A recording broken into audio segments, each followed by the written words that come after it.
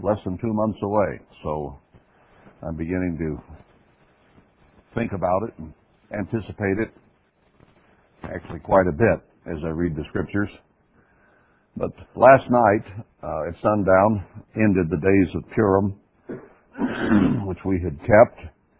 And last week I went through at least a majority of the story there in Esther to show how enemies arose against the Jews, or God's people. We could substitute spiritual Israel in today.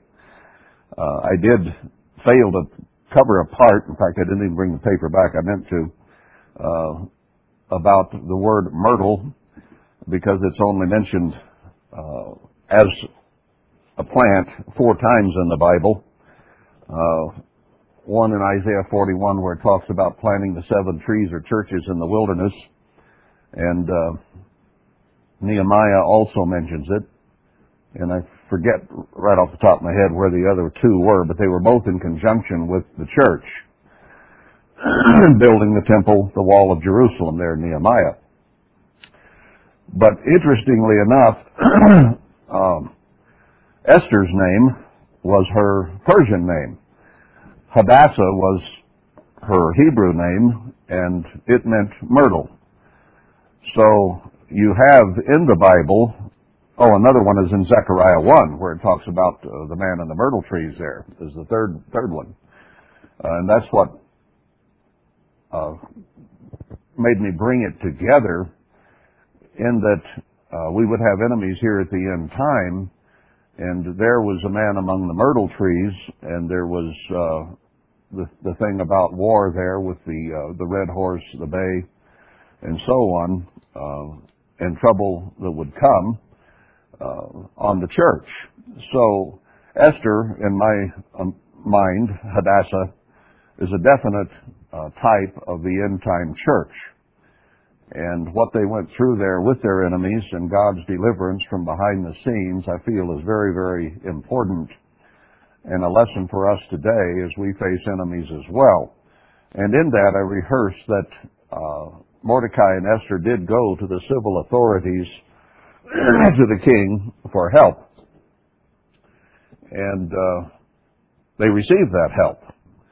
Wasn't exactly in the form they wanted, but I think God worked it out so that they were able to take care of their enemies themselves with the blessing of the civil government. So that might have some portent for today. We will certainly see how it plays out, because we have also approached the civil authorities after having been used, misused, and abused by them as a result of those who made false accusations and false claims against us. So we're kind of in the middle of it. I think I said 2/3 of the way through it last week. So with that in mind, I want to continue that theme today. That sermon was just before Purim, and this is the day after.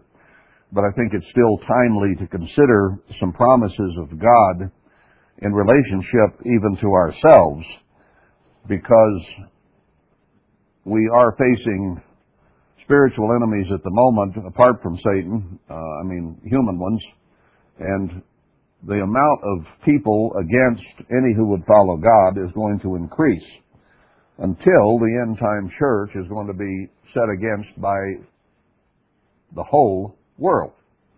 When the 2 go out to preach, the whole world will turn against them. So what we are facing today, in one sense, is kind of pink toothbrush. It's small by comparison to the pressure and persecution and hate that is going to come.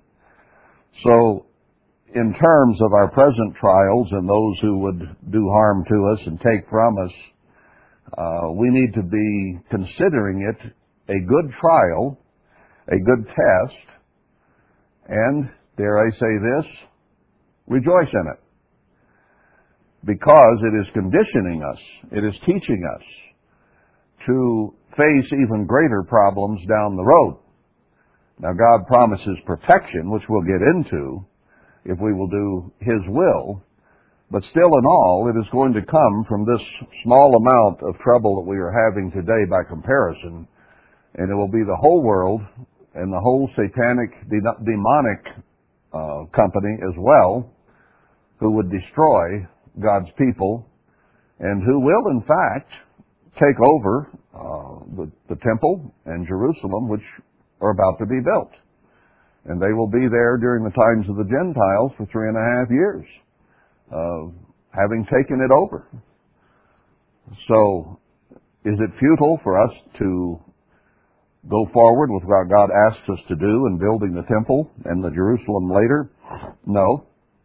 God's already told us exactly how it will turn out and how He will take care of them later. So, even though it's difficult and it's frustrating to deal with what we have to deal with today, I think we need to back up a little bit and say, hey, what can we learn from this? Can we learn to trust God? Can we learn to have patience? Can we learn to have faith that He will take care of us no matter how bad it gets? Because how do we gain faith? By hearing the Word of God. And in these pages, we find faith-building material. That if we will believe what God says, then our trust and our faith, our belief in Him will increase. Now, during the days of Purim, as a personal Bible study, I started going through the Psalms at the beginning and reading on through. And the reason I did was because it had stuck in my mind how much David had faced enemies against him personally, within his family, within the circle of friends and acquaintances and business associates that he had as king, and then the enemies in the countries around, and even earlier in his life before he was king, the persecution and murder attempts by Saul, and so on and so forth, and he had learned to trust God. I think going up against Goliath was a good time. He had learned to trust God prior to that by taking care of the sheep and God delivering the lion and the bears into his hands. And he had learned to rely on God. So when Goliath showed up, he says, "Who is this uncircumcised Philistine coming against God?" So he looked immediately to God, and God delivered him and Israel from Goliath and the Philistine army. So he had in his early life things happen that caused him to look at whatever he was up against and to turn to God for help. And you start seeing that in the very first chapters of the Psalms, and it continues throughout, off and on, but it's always there as one of the major themes, if you will, of the book of Psalms, was David praying about, maybe worrying to some degree, but seeking help from God against his enemies. So I thought that it would be a help to go through these myself right now when we are facing a challenge from enemies within here who are still trying to take away me and the rest of the land from you. They might not at this point admit it, but the things that they're doing belie that and show that that is exactly what they still want to do. So I'm going to turn to Psalms 55 to start. This is one that actually we have in our hymn book that Dwight Armstrong put to music. And it's one that Nelson also commented that he had read recently. So since we both read it, we got two witnesses that it ought to be read today, I guess. So this is a good one to pick out, let's put it that way, because it has to do with people who were supposedly friends. But let's kind of skip through this one, it and chapter 56 both. Give ear to my prayer, O God, and hide not yourself from my supplication. So what I'm trying to get out of this and have you get out of it, and maybe as we continue to fight our battles and our enemies, it's a good idea, would make a good personal study to go through here and see just how David prayed. So you know how to pray. because David was a man after God's own heart, and the way that David approached it obviously was pleasing to God, because he said all these Psalms as Scripture. So you can feel free to pray as David prayed. And it may take some prayer and some asking of God for belief and faith in order to even pray some of these prayers. Because some of them are pretty strong, and some of them you might be a little hesitant to pray that way. But whatever you find your hand finds to do, you're supposed to do with your might and with zeal. So anything that David prayed here is not too strong for us. So he asked God to hear him. Attend to me and hear me. I mourn in my complaint and make a noise. He groaned, he mourned, he was frustrated because of the voice of the enemy, because of the oppression of the wicked. For they cast iniquity upon me, and in wrath they hate me. So they were trying to find sin or iniquity or wrongdoing in him, and they were angry with him and hated him. Fearfulness and trembling are come upon me, and horror has overwhelmed me. Now, they were out to actually physically kill David in many cases, even his own sons and those around him, and there were threats made on his very life. So maybe he was feeling it in a more personal way, in a sense, than we are today, and yet what has come down on us is also very personal, because they are making up all kinds of sins and excuses and iniquities to accuse us of falsely. And I said, oh, that I had wings like a dove, for then should I fly away and be at rest. That's quoted also in Jeremiah said that there, 3rd, 4th, 5th chapter, wherever it was. Oh, that I had wings so I could fly away. You know, people accuse me, well, you're just here because you're greedy and you want this land. You know what? If it weren't for God's purpose here, I could care less. I grew up in a desert in West Texas. I'm not really prone to like deserts. I loved it in Colorado, Wyoming, and Montana, and Alaska is the reason I was there and asked for a transfer there and worldwide to start with. I could have had maybe more responsibility and bigger congregations elsewhere, but I wanted to be in the mountains. I think God wanted me there. But I would not be here. If I thought this was just something for me, I would have been gone a long time ago.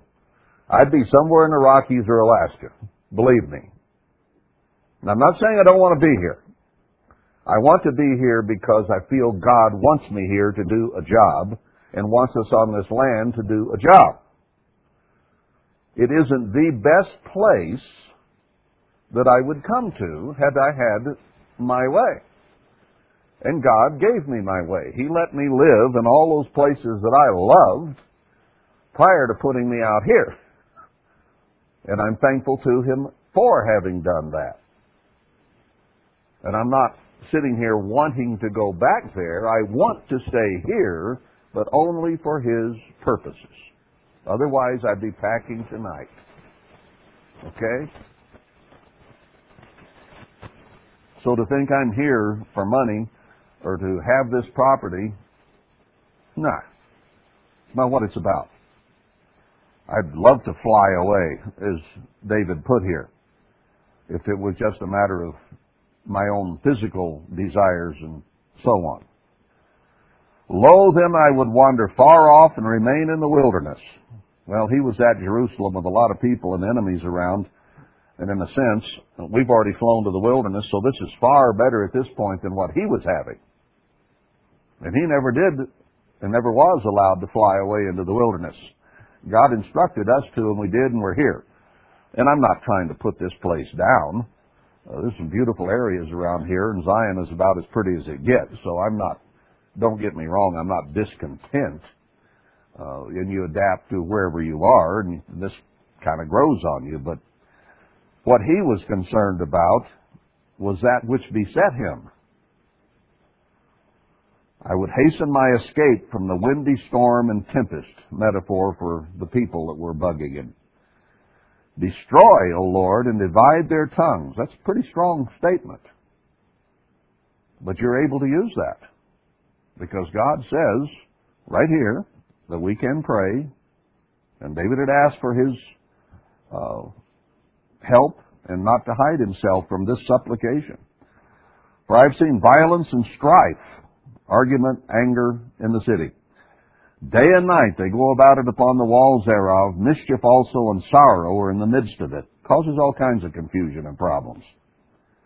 Wickedness is in the midst thereof. Deceit and guile depart not from her streets. It's all around us right here, right now. For it was not an enemy that reproached me. Then I could have borne it. Neither was it he that hated me that did magnify himself against me. Then I would have hid myself from him. It wasn't outsiders that were the worst, but it was you, a man, my equal, my guide, and my acquaintance. We took sweet counsel together and walked into the house of God in company.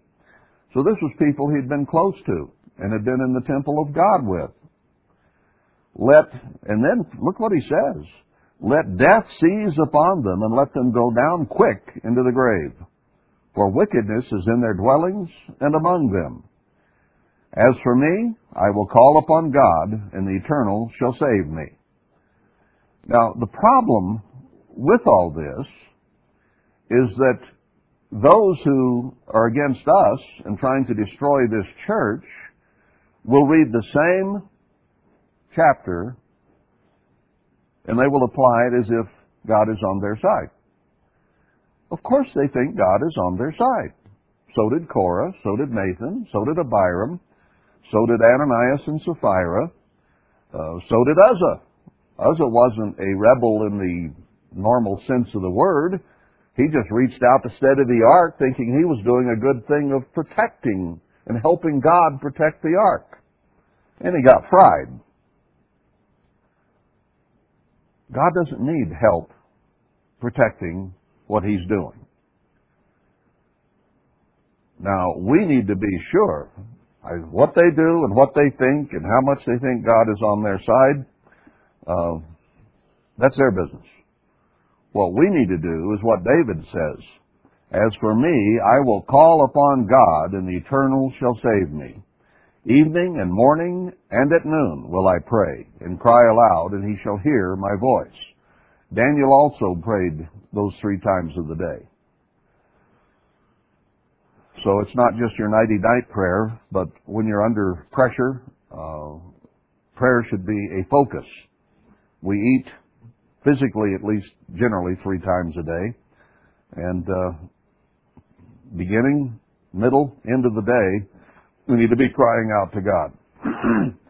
He's delivered my soul in peace from the battle that was against me, for there were many with me.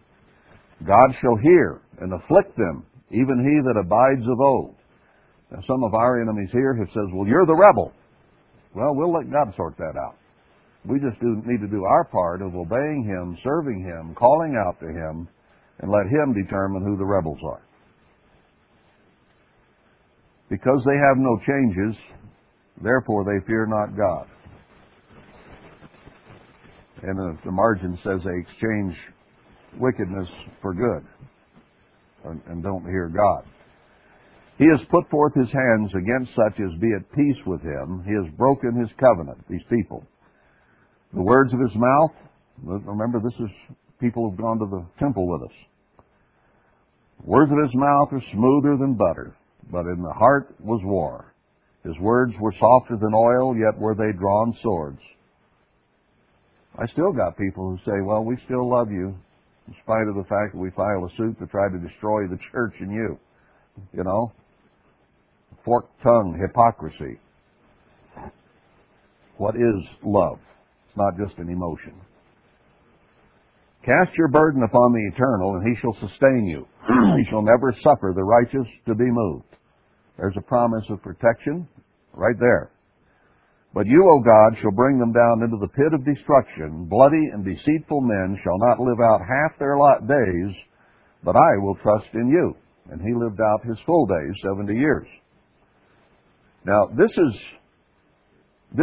persecution and trouble and hate in general. We'll get down to more specific stuff later. but I wanted to show you David's basic approach, as echoed through many, many of the Psalms. He says, "Be merciful to me, O God," in chapter 56, "for man would swallow me up. He fighting daily oppresses me." It never lets up, day after day after day. "My enemies would daily swallow me up, for they be many that fight against me, O you Most High. What time I am afraid, I will trust in you." So if fear comes upon us, he says, put it aside, trust in God. In God I will praise His Word. In God I have put my trust. Well, we read His Word, we see what He says, as we're doing right at the moment, and put trust in it. "I will not fear what flesh can do to me." So He tells us, don't worry, don't fear what flesh can do, what men can do to you. Every day they wrest my words. Don't they twist everything we say? Mangle it? Twist scriptures? All their thoughts are against me for evil. Some of them are doing everything they can to find anything they can to accuse me of, to get me in trouble and put me in jail. They're working hard at it and have been for years, some of them. Not more than one, some. They gather themselves together, have meetings. They hide themselves. They mark my steps. They watch everything I do. When they wait for my soul. I've even had people I've seen hiding behind the weeds, watching everything I was doing, literally. And running around with cameras, trying to get a picture of us doing something wrong. Nelson and I experienced that. "Oh, we're going to catch you." That's waiting for your soul. "Shall they escape by iniquity? In your anger, cast down the people, O God." Legitimate prayer. "You tell my wanderings. Put you my tears into your bottle." He says, I recognize, God, that you're aware of me. You see where I wander and what I do, and please bottle up my tears. In other words, save these tears. I want you to consider them. "Are they not in your book? When I cry to you, then shall my enemies turn back. This I know, for God is for me." So he trusted in his relationship that he had built with God. Now, he caused problems with that relationship at times, but he repented deeply and got back on track, and he knew that God was for him. "In God will I praise His Word. In the eternal will I praise His Word. In God have I put my trust. I will not be afraid what man can do to me." So when God says, don't fear men, fear me, David took him seriously. So he didn't sit around and worry about what people would do, but he turned to God and asked for help, and asked God to get rid of his enemies, even put them in the grave. "Your vows are upon me, O God. I will render praises to you. For you've delivered my soul from death. Will yet not you deliver my feet from falling, that I may walk before God in the light of the living?"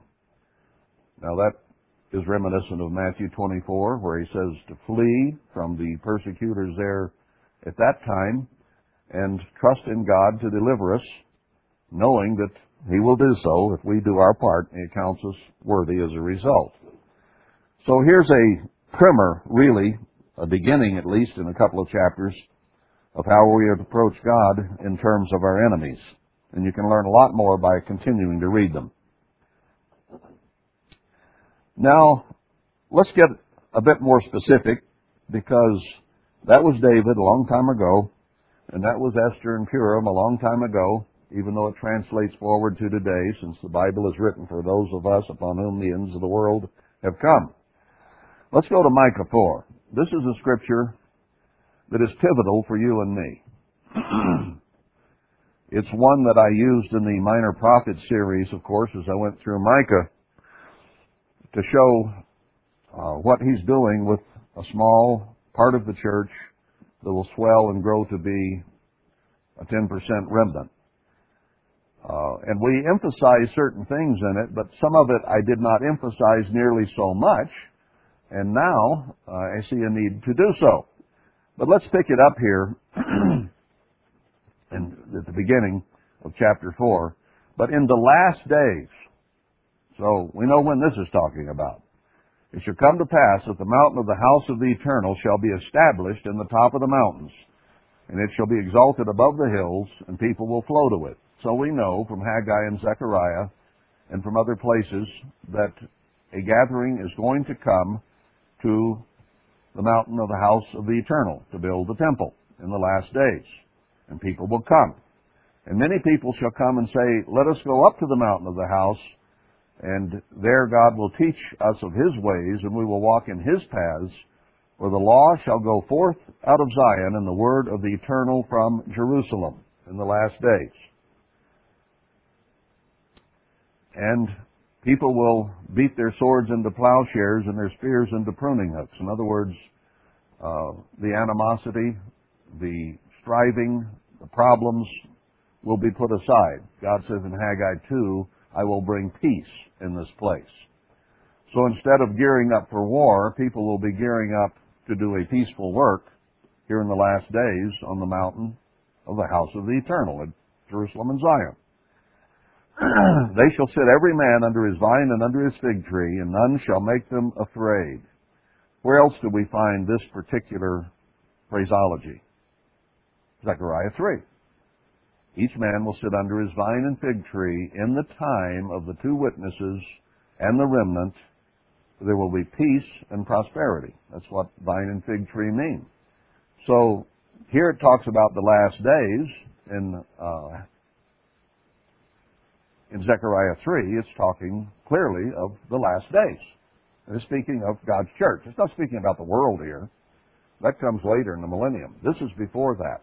The two witnesses and the remnant are before the millennium ever gets here. And that's what this whole context is. In that day, says the Eternal, will I assemble her that halts, and I will gather her that is driven out, and her that I have afflicted. Didn't he say He's the one that scattered us, spewed us out? Read Lamentations. I did this, he says over and over and over again. So He'll take care of the crippled and those that have been driven away, and her that He has afflicted. And I will make her that limped a remnant. Spiritually, we limped. But He shows in many, many other scriptures that He is going to do some physical healing as well. So this could include both physical and spiritual. And her that was cast far off, a strong people, and the Eternal shall reign over them in Mount Zion from henceforth, even forever. So once we come to Zion and gather to do God's work, we'll never depart from His protection from that point on, and come the first resurrection, be changed, and we'll dwell at Jerusalem forever. So this is a forever thing that occurs. I mean, even when we're run out of Jerusalem after building the walls of Jerusalem, we go straight to Zion. So it's from then on. And you, O watchman of the flock, it should be translated, the stronghold of the daughter of Zion, to you shall it come, even the first dominion, the kingdom shall come to the daughter of Jerusalem. So God is going to be setting up a mini kingdom in Zion and Jerusalem that is a very small production of what the millennium and the reign of Christ will be. Remember, He tells us in Zechariah and in Isaiah that He will be God with us. He'll come and dwell with us. So it is a microcosm of the kingdom of God. We aren't spirit yet, but He will give the same conditions, the Edenic conditions, as Isaiah 51 says in another place, so that the world can see what that would be like. So He says, you will have the first dominion, the government of God as He wants it administered by those who are in Jerusalem and Zion. The kingdom shall come to the daughter of Jerusalem. But He says, in the meantime, He says, until we reach that point, now, why do you cry out aloud? Is there no king in you? Is your counselor perished? Herbert Armstrong was our counselor, and in that sense, a king over us. He was one God appointed to lead us, and he's dead now. So here we are, the whole church crying out, what do we do now? For pangs have taken you as a woman in travail. Now he uses this in Isaiah 7, saying to bring forth the Christ child in our lives, which is a prophecy, a timed prophecy of right now. And Micah 4 shows that same condition here on us. He says, be in pain. Well, aren't we? And labor to bring forth, O daughter of Zion, like a woman in travail. For now shall you go forth out of the city, and you shall dwell in the field. Now we read that, and that's why we're here. And you shall go even to Babylon, out of the midst of it, as it says in, I think, Isaiah 48 and other places, but still in it. There shall you be delivered. Now, that is there shall be you be delivered is a reference back to a woman in travail with birth pangs. And he says once we come out here, this is where the deliverance of the Christ child will be, of Isaiah 7 and of other places further in Isaiah itself. Here's where the deliverance will come. There, in the wilderness, the Eternal shall redeem you from the hand of your enemies. Now, I emphasized before how we were to come out and be in pain and struggle, and we would be delivered. But here, and that was before our enemies showed up, before we knew they were around or coming. So, didn't emphasize it as much. But notice what it says. God will redeem you from the hand of your enemies. Now, also many peoples, and that can easily be translated peoples, not nations, are gathered against you that say, let her be defiled, and let our eye look upon Zion. So he says right here in the wilderness, as we travail to bring forth, we will have many people who gather against us, who want us defiled. Can you say dissolved or destroyed? That's what the lawsuit asked for. And let our eye look upon Zion. Let's get rid of them. We'll be the ones. They're the rebels. Okay, go on. But they know not the thoughts of the Eternal. They twist Scripture. They lie. They defraud. They steal. They commit felony, extortion. They don't know God's thoughts. Neither understand they His counsel, for He shall gather them as the sheaves into the floor. You know what you do when you get sheaves in on the floor of the threshing area? You put cows or mules on them and you stomp the grain off the stalks. It's a violent maneuver to get the separation of the chaff from the wheat. Now, notice what he says to us. Arise and thresh, O daughter of Zion.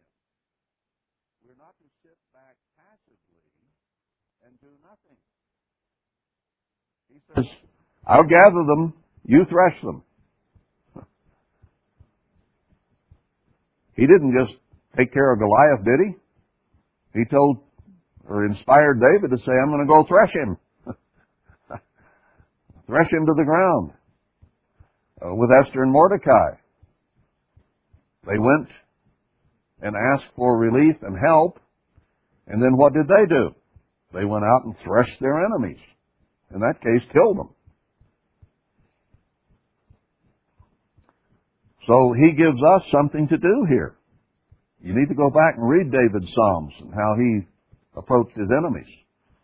Now here God says, thresh, like shaking an olive tree violently to get the olives to fall off, the wheat off the stalk, or the corn, or whatever.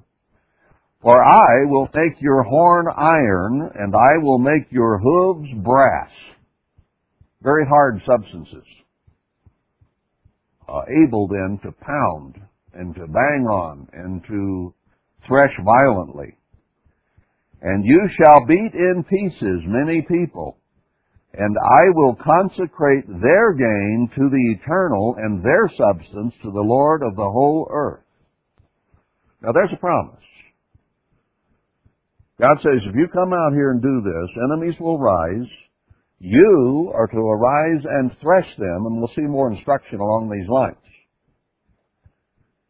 And they are trying to take what God has given you, this land. But God says their gain and their substance will go to the eternal of the whole earth.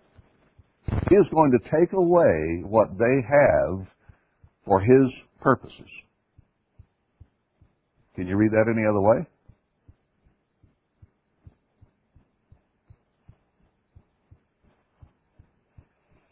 Now let's go to Isaiah 41. Remember that the last few chapters before chapter 40 of Isaiah 36, 7, 8, 9 are about Herbert Armstrong as a type in Hezekiah.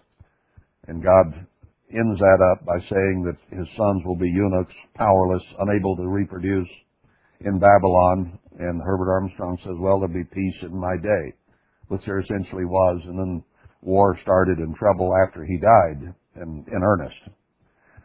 So in 40, he starts a new work out in the wilderness, making the straight in the desert a highway for God, and shows then how the glory of God will be revealed there.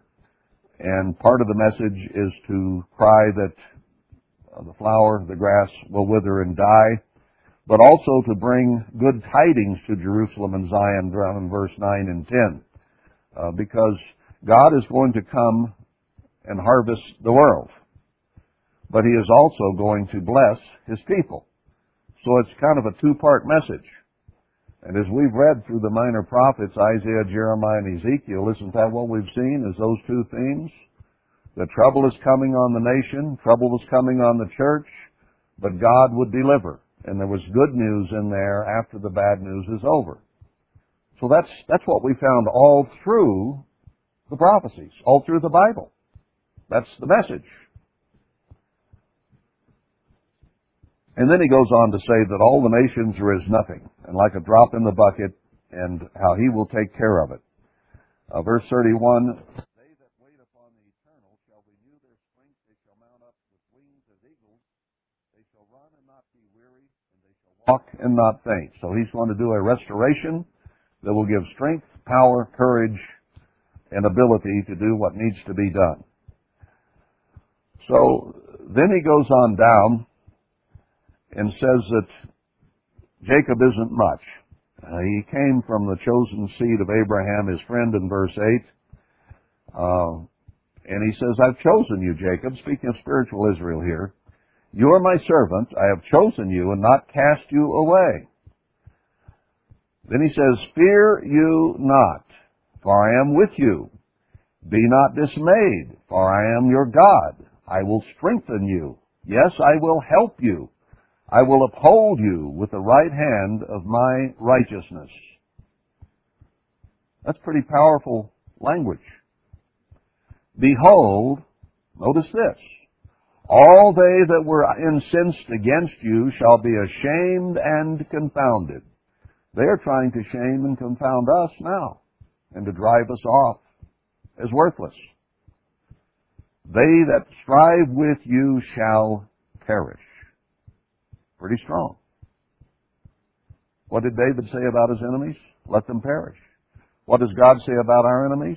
He says He's going to cause them to perish. He doesn't tell us to kill them. He says He'll take care of it. And there are other scriptures about our very situation here in Anatog we'll get to if I have time, that show this very thing. For I am the eternal your God, I, the eternal your God, will hold your right hand, saying to you, fear not, I will help you. Fear not, you worm Jacob, and you men of Israel. That makes Jacob look like a pretty small group, doesn't it? Just a worm. Not much to it at this point. Spiritual Jacob. Because He's our Redeemer. Said there in Micah 4, He would redeem us. Now notice verse 15. Same thing we read in Micah 4. Behold, I will make you a new sharp threshing instrument having teeth. Doesn't say horn of iron and feet of brass here, but having teeth. You shall thresh the mountains and beat them small, and shall make the hills as chaff. For you shall fan them, and the wind shall carry them away, and the whirlwind shall scatter them, and you shall rejoice in the Eternal, and shall glory in the Holy One of Israel. So here he promises us that we are not to fear. He will take care of us. And then he instructs us that as he gives us the power and the opportunity to thresh and to blow the chaff away. So that the onus is on us to do something as well. Not just stand back and say, God, strike them with lightning. No, that's not the approach. The approach that God tells us is to respond to him with faith, patience, total trust, and then go about threshing.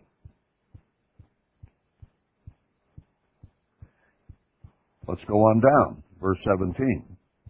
When the poor and needy seek water, and there is none, we don't seem to find the nourishment, the strength, the help that we need, and their tongue fails for thirst, I, the Eternal, will hear them. I, the God of Israel, will not forsake them. So have we reached the point where we're about to die out here and don't have much help? Don't know where to get any help? Says, I'll help. I will open rivers in high places and fountains in the midst of the valleys. I will make the wilderness a pool of water and the dry land springs of water. I will plant in the wilderness 7 trees. Verse 20, that they may see and know and consider and understand together. We're here. We've been promised protection. We've been told to thresh. And then God says, right after that threshing occurs and the enemies are taken care of, then he's going to have the gathering of the 7 churches in the wilderness. So he's showing here specifically when this must occur. He did the same in Micah. He says, there you'll be redeemed. There you will be delivered and be a sharp threshing instrument and go after your enemies. Then it talks about the Assyrian coming into the land right after that because the gathering is occurring. Here he says, trust me, fight your enemies, I will deliver you, and then I will gather the remnant. Because the enemies have to be gone, obviously, before that can happen. So that gives us a direction for our prayers, doesn't it? Father, we know what's coming next. Please help take care of the current problem. These are specific prophecies of specific things that must occur in a specific order. See that there? That's the way it's laid out. He goes on down, and he says we're going to see all this and consider, and we're going to understand it together. Here we are, together, to understand this. He says, let somebody else show you what's going to happen. He says they can't. They don't have any reasons. They don't know. They got no clue. He challenges them to show things that are coming hereafter. He says, then you're of nothing, your work of nothing, and an abomination is he that chooses you. And he says, he's raised up one from the east that will come and tread on the enemies as the potter treads clay, and so on. And he says, I'll send one to tell of them that are coming, the 2 plus the remnant. He says, they don't have any idea. They don't know. This message that I am talking about today, no one on this earth but us understands. Maybe there's somebody somewhere, but I've never heard of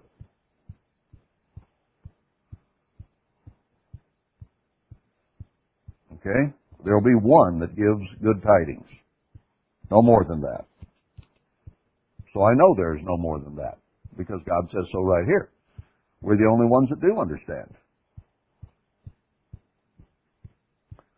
Verse 28, for I beheld, and there was no man, even among them. There was no counselor that when I asked of them could answer a word. Let's go to chapter 20 of Ezekiel. I've got a lot to cover here. I was going to look for some more, but I've got more than I can handle already. Zechariah 20. and about verse 33. As I live, says the eternal God, surely with a mighty hand and with a stretched out arm and with fury poured out will I rule over you, and I will bring you out from the people and gather you out of the countries wherein you are scattered with a mighty hand. There's a gathering, right? He says, I'm angry, and I'm going to get over that with you, and I'm going to gather you. And I will bring you into the wilderness of the people, and there will I plead with you face to face. So Christ is going to bring them. He's going to come and be God with us and argue, teach face to face. Like as I pleaded with your fathers in the wilderness of the land of Egypt, so will I plead with you, says the eternal God. Now, I don't know that he showed himself there, but he was there in presence and pleaded with them. And I will cause you to pass under the rod, and I will bring you into the bond of the covenant. So we have to go through muster. We have to be checked out to be sure we are spiritually healthy, pass under the rod, because that's how they culled them. If they were weak or sick, they were set aside and weren't counted under the rod as healthy. And I will purge out from among you the rebels and them that transgress against me. I will bring them forth out of the country where they sojourn, and they shall not enter into the land of Israel, and you shall know that I am the Eternal. So there are some who are going to try to come, apparently, or who are already here, who will want to go in. I think there's a reason we're right outside what they call here the Canaan Mountains right now.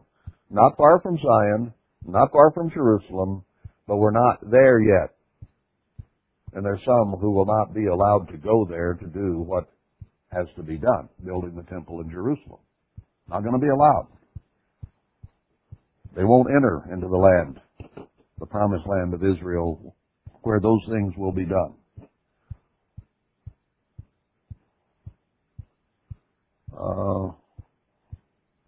Well, there's a little more as we go on down, but I want to hasten on here. Let's go to Ezra next. Ezra and Nehemiah are a direct type of where we are today and where we're headed. Because when they left Babylon at the end of the 70 years of captivity, they immediately went to Jerusalem to begin building the temple. And we're at the end of the 70 years, and this time, as Zechariah 1 shows us, and we'll go there, and I'll show you how Micah and Isaiah 41 and these scriptures fit perfectly with what Zechariah and 1 and 2 say. But here in Ezra, they had gathered to build the temple. Shows who all came and everything.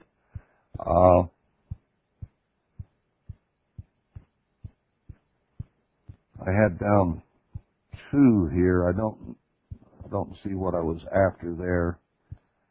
In chapter 3, though, they came to build, and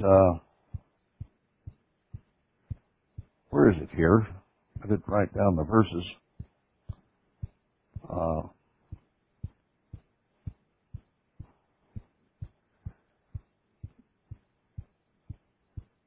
Let's see, verse 2. They gathered, and then stood up Jeshua, the son of Josadak, and Zerubbabel, and offered burnt offerings, and so on. And they kept the Feast of Tabernacles. What am I looking for here? Because enemies showed up. That's where I'm headed. Maybe it's chapter 4 where I first picked it up. Now, when the adversaries of Judah and Benjamin heard that the children of the captivity builded the temple, they came to Zerubbabel and the chief of the fathers and said, "Let us build with you." Didn't we just read there in Ezekiel that some would say, "Oh, well, this is for us too. We're going." Oh, no, you're not. For we seek your God as you do, and we do sacrifice to him since the days of Esarhaddon, king of Ashur. But Zerubbabel and Joshua said, "Nah, you have nothing to do with us to build a house to our God. We ourselves together will build it." So there will come a time where we will have to turn away people who want to come and help, saying, you are not of the daughter of Zion. You are not called here as part of the remnant to do this. God will make it clear who is and who is not. But then what happened in verse 4? The people of the land weakened the hands of the people of Judah and troubled them in building, and hired counselors, lawyers, against them to frustrate their purpose. All the days of Cyrus, king of Persia, even till the reign of Darius, king of Persia. So they went to the legal department and hired counselors to try to frustrate what the people of God were trying to do. We've had that happen to us already. And in the reign of Ahasuerus, there's the story of Esther again. They talked about the accusations against inhabitants of Judah and Jerusalem. See, that's brought here into Ezra, which is, again, an end-time book about today. And they wrote to the king, and they talked about how these people are fighting us and trying to destroy us. Isn't that the story of Esther all over again? And we need help. And they asked the king to say, give now commandment, verse 21, to cause these men to cease. Oh no, this is where, I guess the enemies were saying, don't let these people do it. Don't let this city be builded after another commandment, and so on. So this worked. The work of God, verse 24, ceased on the house of God, which is at Jerusalem. So it ceased into the second year of the reign of Darius, king of Persia. There was a lull there in the action because enemies had come, and they slowed things down. They stopped things for a while. Then Haggai and Zechariah stood up, and so did Zerubbabel and Joshua, and began to build again. They went after it.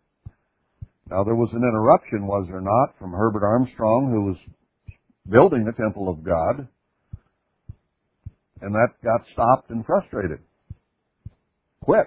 Died. Now, it's going to be started again. So the story fits. The house of the great God in verse 8 had to be built.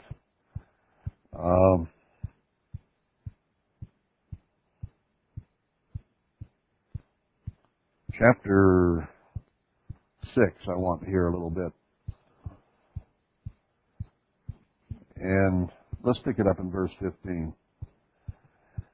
This house was finished on the third day of the month Adar, which is now, which was in the 6th year of the reign of Darius the king. And they dedicated the house, as we will do. That's why we keep the Feast of Dedication now. And they kept the Passover. There was something else in here I wanted, and I didn't write it all down. But in Nehemiah, we have essentially the same story. Here in chapter 1 of the book of Nehemiah, Nehemiah had come to build the walls of Jerusalem. And he says in verse 11, so I came to Jerusalem and was there 3 days, and I arose in the night, and I and some few men with me, neither told I any man, but my God, what my God had put in my heart to do at Jerusalem. Neither was there any beast with me, save the beast that I rode on. So he went out and inspected the job that God had given him to do, and how to build a wall, where it was, and all of that. Verse 16, the rulers knew not where I went or what I did. Neither had I as yet told it to the Jews, nor to the priests, nor to the nobles, nor to the rulers, nor to the rest that did the work, because he realized there would be opposition, there would be enemies, there would be those who would try to stop it. And then he said to them, you see the distress that we are in, how Jerusalem lies waste and the gates are burned with fire. Come and let us build up the wall of Jerusalem, that we be no more a reproach. And then he told them how God had led him to do this in verse 18. So they said then, okay, I agree. God would have this done and must have told you that. Let's get up and build. So they strengthened their hands for this good work. But when Sanballat the Horonite and Tobiah the servant, the Ammonite, and Geshem the Arabian heard it, they laughed us to scorn and despised us and said, what is this thing that you do? Will you rebel against the king? And Nehemiah answered them and said, the God of heaven, he will prosper us. Therefore we, his servants, will arise and build. But you have no portion, nor right, nor memorial in Jerusalem. So Nehemiah told the enemies there the same thing that Ezra had in building the temple. So there was opposition.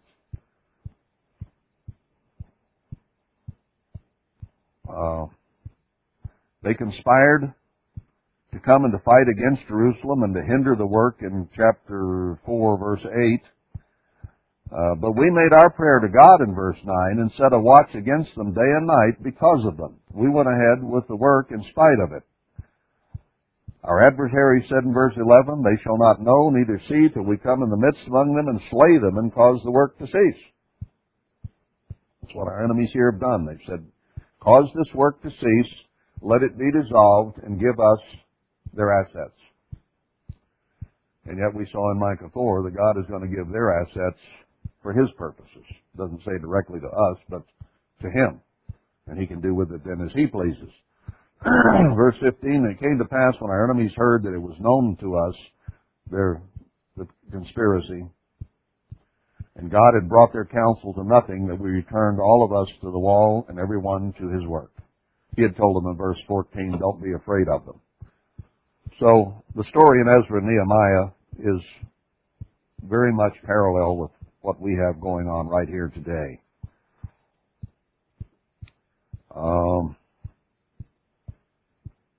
Let's go then to Isaiah 54.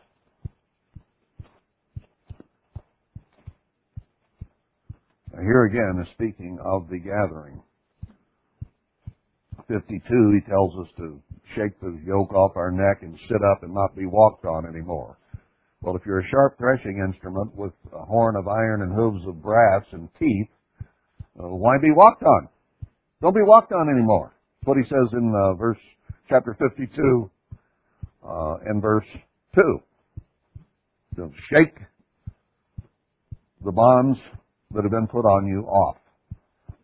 And then he talks about the gathering in verse 11, 12, 13. Then the Passover. So that seems to time it. And then in 54, he says he's going to really start this gathering. But what I want to pick up here is verse 4. You'll be increasing. Fear not, for you shall not be ashamed, neither be you confounded, for you shall not be put to shame. For you shall forget the shame of your youth, and shall not remember the reproach of your widowhood any more. So he says, when I start this gathering, the enemies will be gone, and you will not have to worry about that and be ashamed and confounded. It'll be taken care of by then. That's why we're to arise and shake the bond off our neck. Then he goes on down and says, verse 13, all your children shall be taught of the eternal, and great shall be the peace of your children. You'll be established in righteousness. You shall be far from oppression, for you shall not fear, and from terror, for it shall not come near you. Behold, they shall surely gather together, but not by me. Whosoever shall gather together against you shall fall for your sake. So he will have taken care of the enemies. If any more arise, he's going to take care of them. They won't be able to touch us. They were able to touch them there in Ezra and Nehemiah, but God took care of it, and they finished the job. Now from there, let's go to Jeremiah 11 next. We've been here some months back, but in this context, I want to show you this again. Now, you know that Jeremiah was very involved with Anathoth and was told to buy a field there. And if you go to Jeremiah 29, let's see, where is it in there? I forget now. Maybe it's in the early 30s, where he's instructed to do that.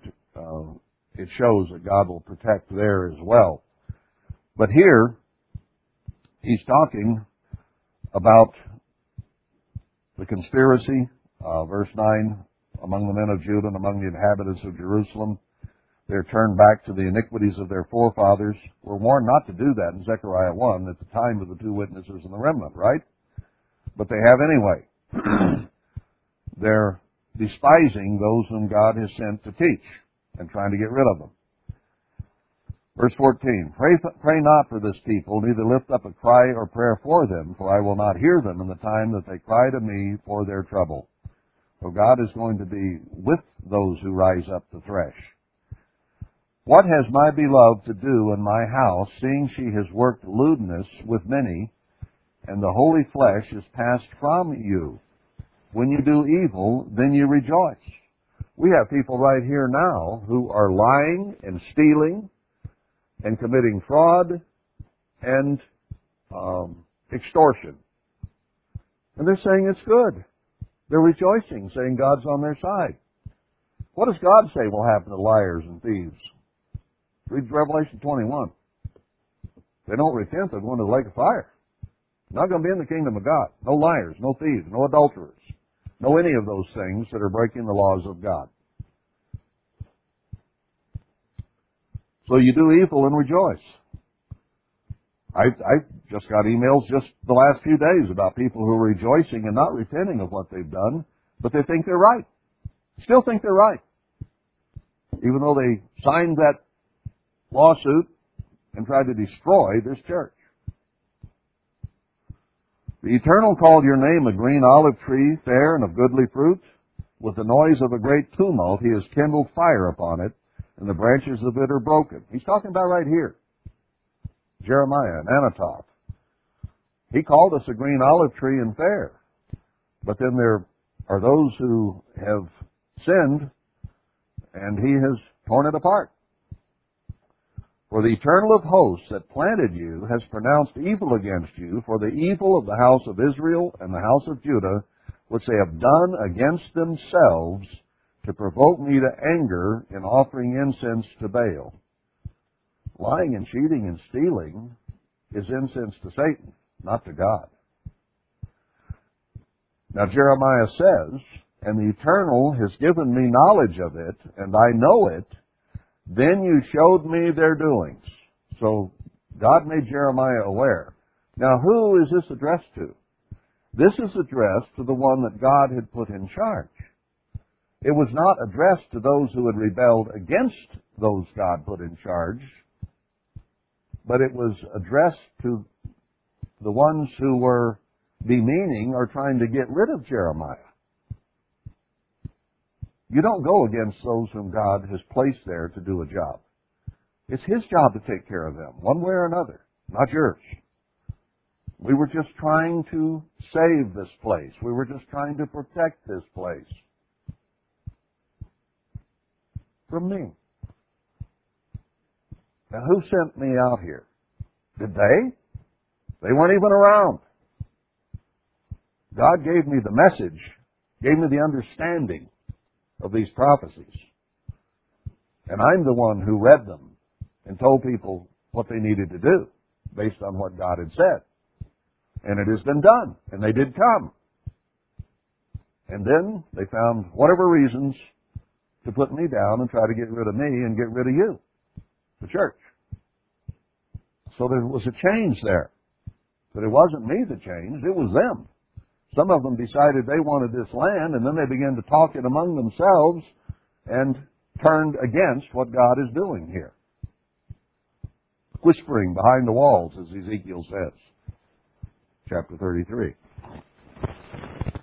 I was like a lamb or an ox that is brought to the slaughter, and I knew not that they had devised devices against me, saying, let us destroy the tree with the fruit thereof, and let us cut him off from the land of the living, that his name be no more remembered. That's what that lawsuit essentially said. And it's what they are saying when they accuse me of murdering my wife. Go to jail and stay there till you die. That's the sentence for murder. Same thing, right here. But, O Lord of hosts, that judges righteously, that tries the reins in the heart, let me see your vengeance on them. That sounds like David, doesn't it? The Psalms. For unto you have I revealed my cause. David did. He got on his knees and he repented of his sins. He asked for God's mercy and God's help and God's forgiveness, and then told him to get rid of his enemies. Jeremiah did the same thing. Now, therefore, thus says the Eternal of the men of Anatoth that seek your life. Now, I'm not the rebel here that's trying to seek anybody's life. I'm not accusing anybody of murder and trying to put them in jail. This is talking about the ones that are trying to do it to somebody. Okay? That ought to be clear. So the pronouncement is on them, not on us. Here's what to say. Prophesy not in the name of the Eternal, that you die not by our hand. That's what they say. Therefore, thus says the Eternal of hosts, behold, I will punish them. The young men shall die by the sword. Their sons and their daughters shall die by famine. And there shall be no remnant of them, for I will bring evil upon the men of Anatoth, even the year of their visitation. He's saying here they're going into the tribulation, and not one of them will live. They will be destroyed. Now, I hope to God they repent before dying in the tribulation. I do, because I've loved these people. As David said, they went to the temple of God with us, and then they turned against us. So I'm not against them, and I'm not seeking their lives. I hope they repent and turn to God and are saved. But he's already made it clear that man, woman, and child are going into the tribulation and die of the sword and the famine. That's what he says. And we have our part in threshing them and getting them out of here. Let's go to Zechariah 1 now and see that. Because all these scriptures we've been reading up till now coalesce, they come together, they dovetail right here in Zechariah 1 and 2. Now, we've been through this a lot recently, but hey, it's a great part of the story. He even tells us in Haggai, as he starts gathering the people together, verse 5 of chapter 2, where do I saw it, and then okay, here it is. According to the word that I covenanted with you when you came out of Mitzrayim, so my spirit remains among you. Fear you not. I'm going to shake the heavens and the earth, but don't you fear, because I'm here. I'm going to take care of you. Now we go to Zechariah, and it warns people today, right now, today, Haggai, Zechariah, right now, today, not to go against these prophecies, but they have. So he says there are 70 years here, verse 12. How long will you not have mercy on Jerusalem and the cities of Judah, against which you have had indignation these 70 years? And I've timed that from 1947, when God started a college through Herbert Armstrong to train a ministry to go out and build houses, church houses, their own houses, to have children of their own and to have spiritual children. 70 years. It would be a long captivity. So the church was in the throes of Babylon, scattered all through Babylon and all around the world of Babylon for 70 years. And when the 70 ends, and I believe it is happening here at the end of 2017, 70 years later, God is going to begin to gather and to build again. I know this by numbers, you know. That's what Daniel said he learned when he read Jeremiah, that this is the way it would be. And what Herbert Armstrong did in 1947 to start training a ministry to take care of things is what God will do when he brings the remnant together and feeds them through the 7 golden candlesticks of Zechariah 4, where the 2 pour out the holy oil to the churches, the 7 churches planted in the wilderness of Isaiah 41. It's all coming together right now. I think the 70 is about done. And the Eternal answered me with good and comfortable words, and he said, I'm jealous for Jerusalem and Zion with a great jealousy. He hasn't forgotten us. He says we will travail and bring forth, and we'll find him when we seek him with our whole heart, in Jeremiah 29. And I am very sore displeased with the heathen that are at ease, for I was but a little displeased. While we were out there those 70 years of trying to build worldwide in the church and spiritual houses to dwell in, God was a little displeased with that work. But when Herbert Armstrong died and the heathen took over, he became sore displeased, and then he spewed it out and scattered it. They helped forward the affliction, he says. This is recent history. Therefore, thus says the Eternal, I am returned to Jerusalem with mercies, and my house shall be built in it, says the Eternal. Now that's a prophecy for where we are today. He is going to do this very shortly now, okay? After 70 years, just like first year of Cyrus after Babylon was destroyed. We also know that Babylon is about to be destroyed again. And God bless His people to build His temple and His church. So He says, this will be done. I will yet comfort Zion and yet choose Jerusalem, into verse 17. Now there's an inset here, which I think even last week probably went through. But let's notice it in the light of all these scriptures that we've been reading today. Then lifted up my eyes and saw, and behold, 4 horns. A horn is something used to gouge, to gore, to destroy. He said He'd give us a horn of iron, remember. And I said to the angel that talked with me, what be these? And he answered, these are the horns, the power, which have scattered Judah, Israel, and Jerusalem. Code words for the church. Right here. This is the area that God is going to do this in. We've shown it's the promised land. It's where Zion and Jerusalem are. This is the spot. This is the place that this transpires. And it's where He's going to do His work. Zion and Jerusalem, right here. Okay? So what He's talking about is here. And it's now. Because the 70 years is about up. Or is up. Maybe up first month of the new year. In God's calendar, not man's. Then He showed me 4 builders and said, what do these come to do? He spoke, saying, these horns which have scattered Judah, and that no man did lift up his head, so that no man did, ashamed, confused, frustrated, made small. But these are come to scare or fray, to cast out the horns of the Gentiles, which lifted up their horn over the land of spiritual Judah, to scatter it, to destroy it, scatter it, get rid of it, thresh it, if you will. So what they are doing, trying to do to us, God says we are going to do to them. That He will make us thresh them instead. That's what Micah 4 says. That's what Isaiah 41 says. And He calls them Gentiles here. He no longer recognizes them as part of His church. They even ask a judge to make them part of the church. They're not part of the church. And if you're not a spiritual Jew, then you're a spiritual Gentile. It's talking about our enemies right here, brethren. Right here. So notice the sequence. I'm about to do this at the end of 70 years, but the enemies have to be scared and gotten rid of, cast out first. Then it changes in chapter 2. I lifted up my eyes, and here was a man with a measuring line, measuring Jerusalem, getting ready to build. And he says it'll be built, in verse 4, as towns without walls for the multitude of men and cattle. In verse 5, for I, says the Eternal, will be to her a wall of fire round about, and will be the glory in the midst of her.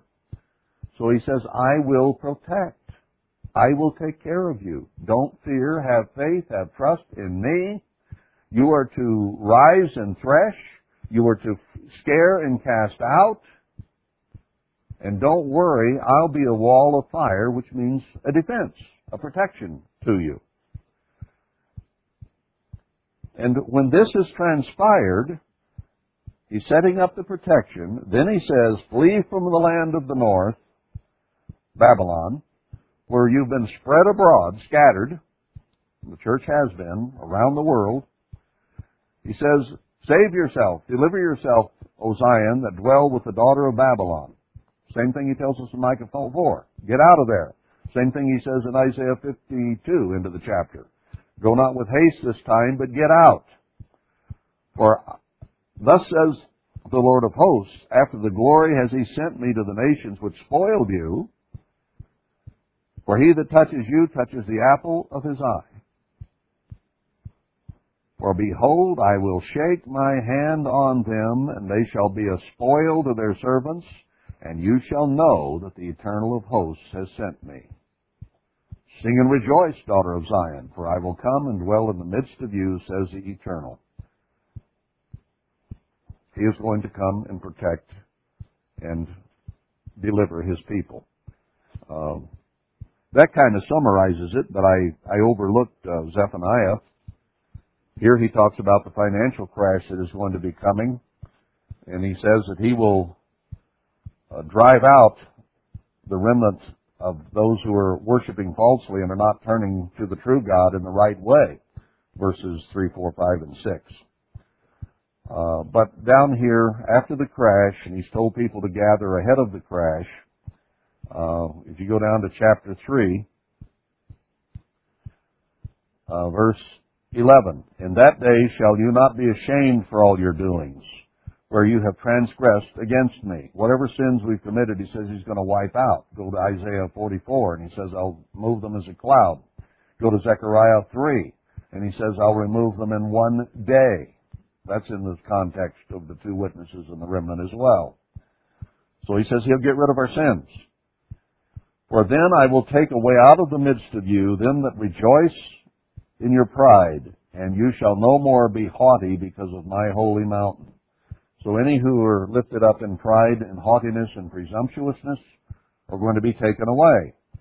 And all I will leave in the midst of you is an afflicted and poor people, or meek and humble people is all that will be left, because those with pride will be gone. The remnant of Israel shall not do iniquity nor speak lies, neither shall a deceitful tongue be found in their mouth, for they shall feed and lie down, and none shall make them afraid. Total protection. And he tells us to sing and rejoice that he has taken away our judgments and those things that we have done wrong. He has cast out your enemy. He's going to do that. The King of Israel, even the Lord, is in the midst of you. You shall not see evil any more. That's what he told us in Zechariah 1 and 2 just now. And this is just before Haggai. In that day it shall be said to Jerusalem, fear you not, and to Zion, let not your hands be slack, for God is in the midst of you, God with us, and will rejoice over us with joy. Verse 19, behold, at that time, he says something about the solemn assembly in verse 18. He'll gather them that are sorrowful, who are repentant for the solemn assembly. That might be Passover.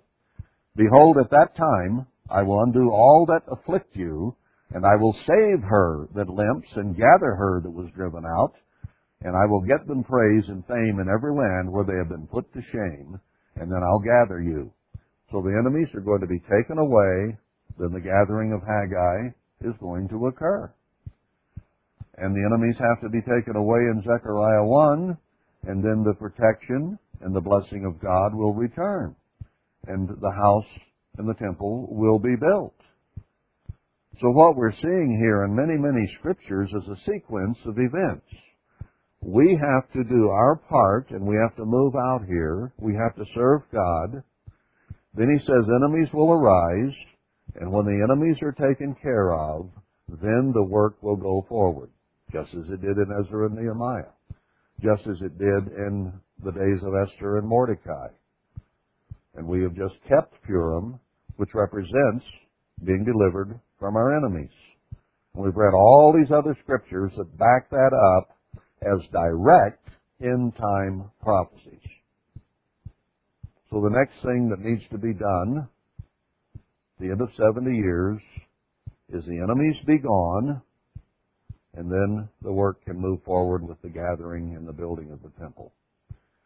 So if you want something to pray about, do as David did and pray that our enemies be vanquished. Pray as Jeremiah did, that they will be vanquished. And God has given his judgment that that will happen. So we can pray in faith. We can pray in confidence. We can go before God and say, you have promised this, now do it. And the reason we can pray in that kind of prayer and confidence is because we believe these words and we turn to God wholeheartedly and serve Him to the very best of our ability. There is no time right now for distractions anywhere. We're there. Now is the time to truly focus. And I'm showing you in these scriptures what has to be done and what needs to be the focus. And we're not just to sit back and say, oh, God will deliver us. No. He says He'll give us the power and the might and the strength and make our horn as iron, our feet as brass, and our teeth as sharp threshing instruments to bite with. That's what He tells us we're to do. And He will back us up and He'll make it happen.